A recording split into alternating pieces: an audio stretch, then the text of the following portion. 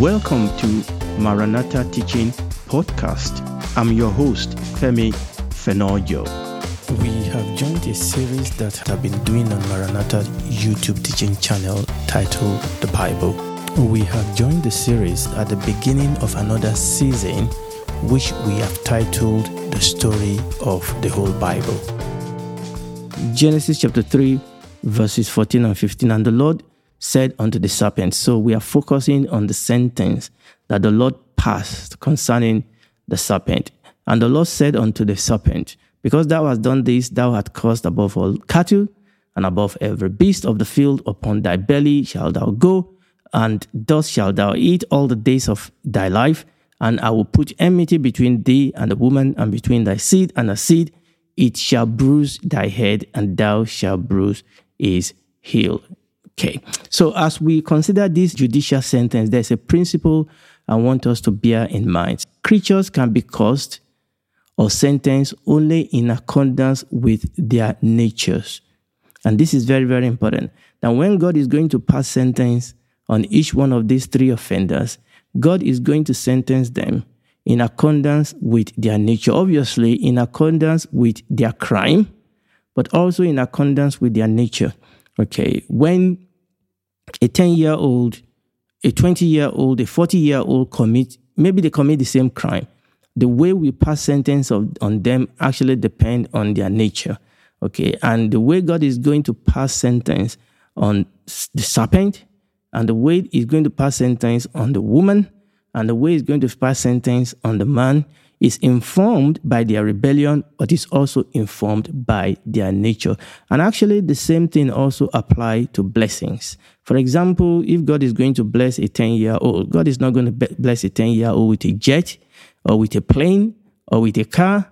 Now, that will not be a blessing. It will be a curse. So we need to understand this overarching principle so that we will understand that God is not just, haphazardly bringing up judgment. There are principles, as it were, that guards and guide these sentences. Okay, God is a king, is a kingdom. There's a kingdom, principles. There are principles that are set in the kingdom.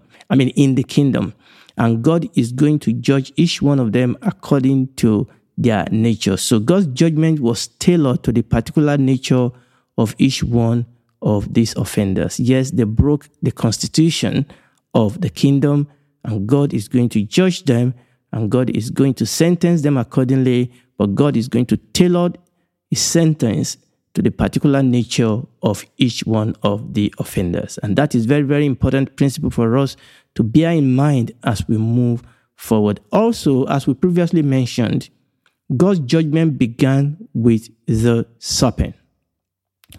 And the flow of the story clearly showed that the sentence that was pronounced upon the serpent must have been pronounced in the presence of Adam and Eve. And this is very, very important because, as you will notice, I'm going to return back to this point, hopefully towards the end of this teaching.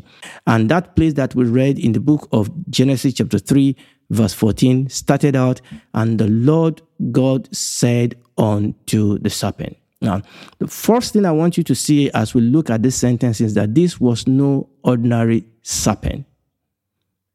This was a polluted serpent. This was a polluted serpent that has collaborated with God's adversary, that has collaborated with the devil. This was a tainted serpent. This was a corrupted serpent. So when the Bible says the Lord said unto the serpent, understand the serpent, the state of the serpent that the Lord is beginning to judge. So when we understand that, we'll understand why the judicial sentence is pronounced. As God was pronouncing the sentence upon the serpent, God was really pronouncing the sentence upon both the serpent and the devil behind the serpent. God was pronouncing the sentence against the serpent itself as being the instrument of the devil, and God was pronouncing judgment and sentence against the devil, who is the principal offender. He is the principal mover, is the principal rebel. Behind is the one that started this ball rolling.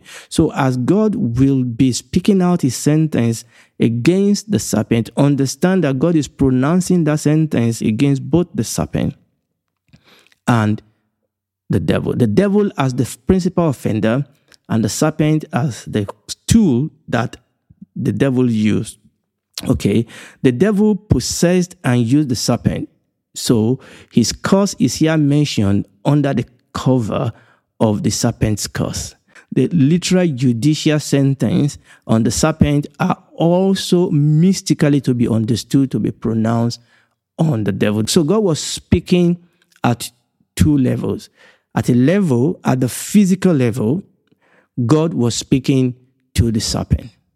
But at the mystical level, at the principal level, God was speaking to the devil. The devil acted in the serpent, so God judged this devil in the serpent. So I'll go over that again. The devil acted in the serpent, so God judged the devil in the serpent. As God was judging the serpent, God was also judging the devil that spoke through and acted through the serpent. As the act was principally of the devil through the serpent, so the judgment is principally against the devil, but also through his collaborator, the serpent. So I'll read that again. As the act was principally of the devil through the serpent, so also the judgment is principally against the devil. But because the serpent collaborated with him, then the judgment was also secondarily against the serpent. And it is very, very important for us to understand this. God's judgment of the serpent indicate that it was somehow culpable in this rebellion. We don't know whether the devil approached other animals. We don't know whether there was a particular tendency that the devil has noticed in the serpent that made him approach the serpent. But whichever way, the fact that God passed judgment upon the serpent indicates that the serpent was culpable, that the serpent was responsible. The serpent may also be deceived, but it was nevertheless responsible for the part it played in the event of the fall of Adam and Eve. Now we need to understand that the rank of the serpent was among the cattle and the beasts of the field, and that is what we read, and we will see that reflect in the sentence that God will pass upon the serpent, in the judgment that God will pass upon the serpent. That was his class. That was his rank. In the order of creation, the serpent was among the cattle and the beasts of the field. But what happened? It exercised the power of human speech and reasoning, which were gestures above its natural rank. Okay, having yielded itself to Satan, the serpent exercised power beyond its class in the order of creation. Therefore, God's judicial sentence brought the serpent down, even down lower than all the cattle and the beasts of the field. And we're going to see that. Let's read that Genesis chapter 3, verse 14 again. We are reading the first half of the sentence that God passed upon the serpent. We are going to deal with the second half of that sentence in our next teaching.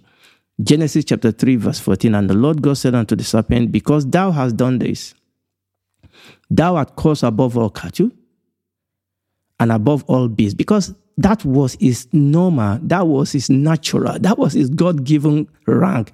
His God-given rank is among all the cattle and among all the beasts of the field. But he exalted himself, but God brought him down. God said, because thou hast done this, thou art cursed above all cattle and above every beast of the field. Upon thy belly shalt thou go, and thus shalt thou eat all the days of your life. So in this first half of God's judgment, the serpent was handed a life sentence at 3 levels. It was handed a life sentence of curse. The Bible says, thou art cursed. That's number 1. Number 2, it was handed a life sentence of slithering. The Bible says, upon thy belly shalt thou go. Number 3, it was handed over a sentence of shame. God said, dust shalt thou eat. So 3 things: thou art cursed, upon thy belly shalt thou go, and dust shalt thou eat. So what we're going to do now is to look at the implication of this sentence that God passed upon the serpent, and by extension upon the devil. Remember what we said, that every single one of these sentences that God passed upon the serpent, even though it has a physical implication and application to the serpent, it is also principally about the devil. The sentence is equally applied to both the serpent and the devil. Literally to the serpent, but mystically to Satan. And this is very, very important for us to understand, that in the sentence against the serpent is contained a sentence against Satan. Both of them were punished together. Okay, let's look at the first. Remember, we are looking at this first half of the sentence. And in this first half, there are three parts to it. The first part is, thou hast done this, thou art cursed above all cattle and above every beast of the field. What is the implication of that with respect to the serpent?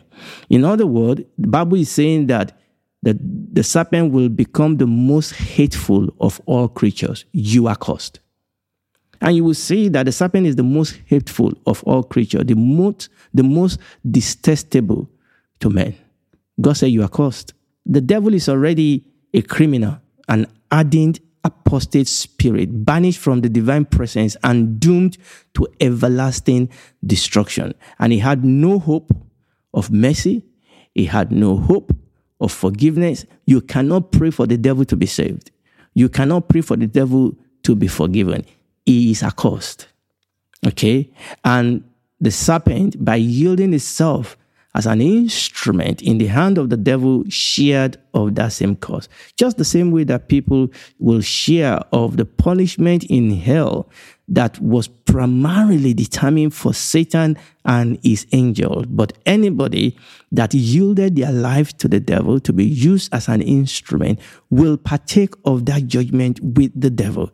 Remember that the hellfire was not primarily or principally created for men. It was created for Satan and his angel that rebel against God.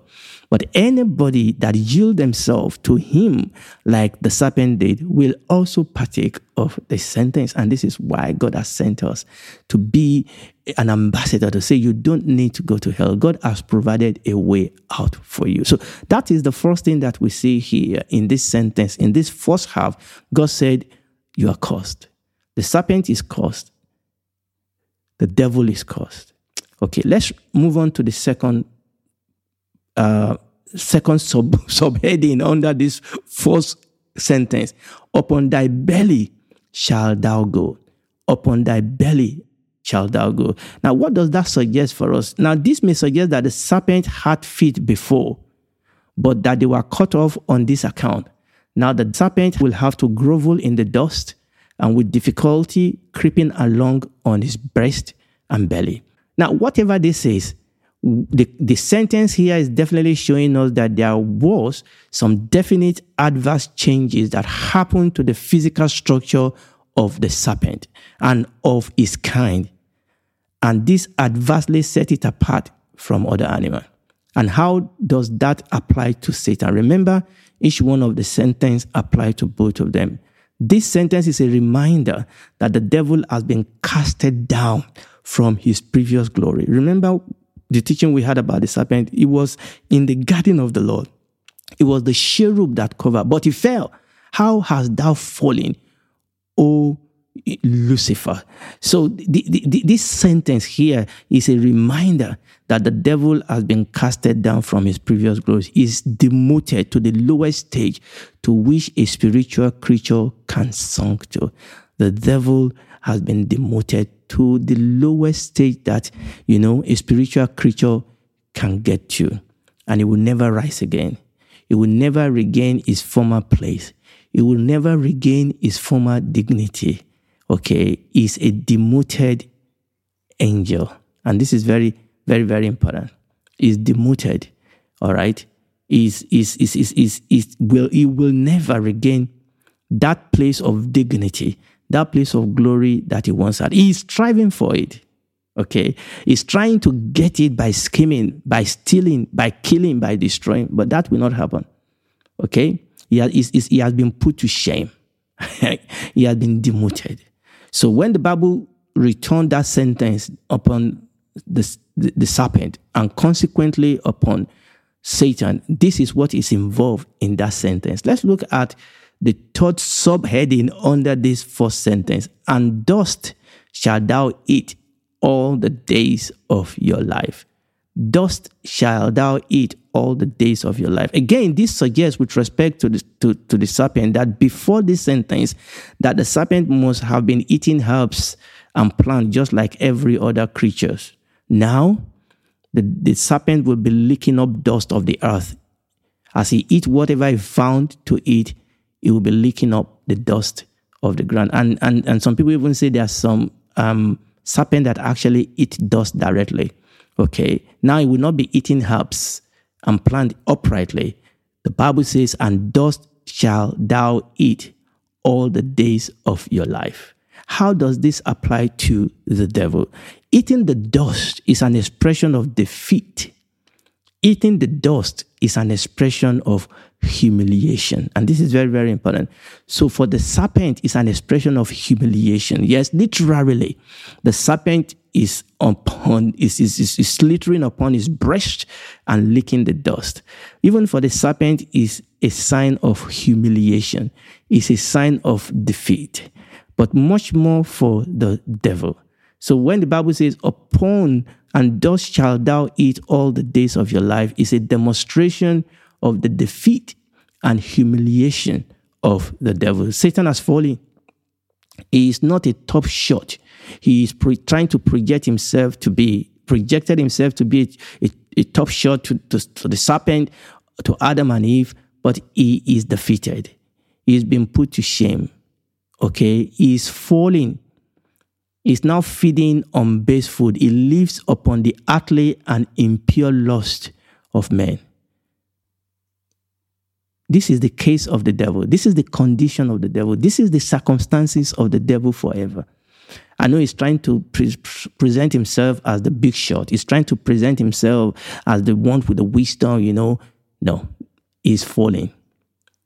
He's finished. And essentially what he has going for him is to blind people's eyes to the truth about himself and to lie and to actually turn men and women against themselves and to use the authority and the power that God has given human and to use it against them. So there's a second part of this sentence that God passed on the serpent and ultimately against the devil, but we will be looking at that second part by the grace of God in our next teaching. But before we go, I want us to look at the effect of this sentencing of serpent on Satan. What was the effect on Adam and Eve? Remember what we said at the beginning of this teaching. Understand that as God was passing this sentence on the serpent and consequently on Satan, Adam and Eve were there listening to what is going on. And they very, very quickly, they are saying that the Lord God is demonstrating in one single stroke that He and He alone is God. He is the master of all creatures. He is the one in charge, and no one will ever be like God. I mean, these are their champions. These are the people that promise them heaven. But they only deliver hell to them. They only deliver pain to them. This must have hit Adam and Eve like a tornado. The serpent and Satan have been talking themselves up. But in the presence of God, they were reduced to silence. In the presence of God and compared to God, they were nothing. And Adam and Eve will have quickly realized that to obey the serpent, to obey Satan, and then rebel against God was a colossal and eternal mistake. Philip Edgum Hugh, in his book, The True Image, called it a folly of the most irresponsible and inexcusable kind. That must have hit them. Here was the devil that was promising heaven and earth. In God's presence, he was reduced to silence. In God's presence, he was ashamed. In God's presence, he was judged. His weakness was exposed. He was nothing. I was going to say it was nothing compared to God. Nobody is anything compared to God. It was nothing near what he was projecting himself to be. Unfortunately, Satan continued to tempt humans with this pretension that they can be like God, that they can seize power for themselves and attain divine wisdom and status. But the truth is that as we see this proceeding in this court of law of God, such temptation is vain, is hollow, and is as miserably deluded as it was in the days of Adam and Eve. And I hope and I'm praying that you will wake up if you are listening to me today. The devil does not have your good in mind. He doesn't have anything to provide to give you. And if you don't run away from him, you will basically partake of his judgment. But you don't have to, for God so loved the world that he gave his only begotten Son. The thief comes not but for to steal, to kill, and to destroy. The Lord Jesus comes so that you will have life and have it abundantly. That whosoever believes in him will not perish, but have everlasting life. God has given you and I an alternative way out. But the choice is ours. We can be like Adam and Eve and throw in our lot with the devil and praying that you will not do that, because the end of that is destruction. The end of that is regret. And I don't want you to end up in destruction. I don't want you to end up in regret. God does not want you to end up in destruction or regret. That is why he's asking you today to come. Come unto me. I will give you rest, he said. With your labor, come. All have sinned and fallen short of the glory of God. But God has provided a way out for us in the person of the Lord Jesus Christ. Come to him tonight. Admit that you cannot save yourself. You are a sinner. And God has not called you to condemn you. He has called you to save you. Come to him. Ask him to be your savior. He will come in. He will make a change inside you. You will become a daughter, a son of God. He will walk with you the rest of your life on this earth. And then when this is all over, you will spend eternity with him in the new heaven and the new earth. Do it right now. We sincerely invite you to check out our teachings on YouTube, Maranatha Teaching Channel. They will bless you. Thank you.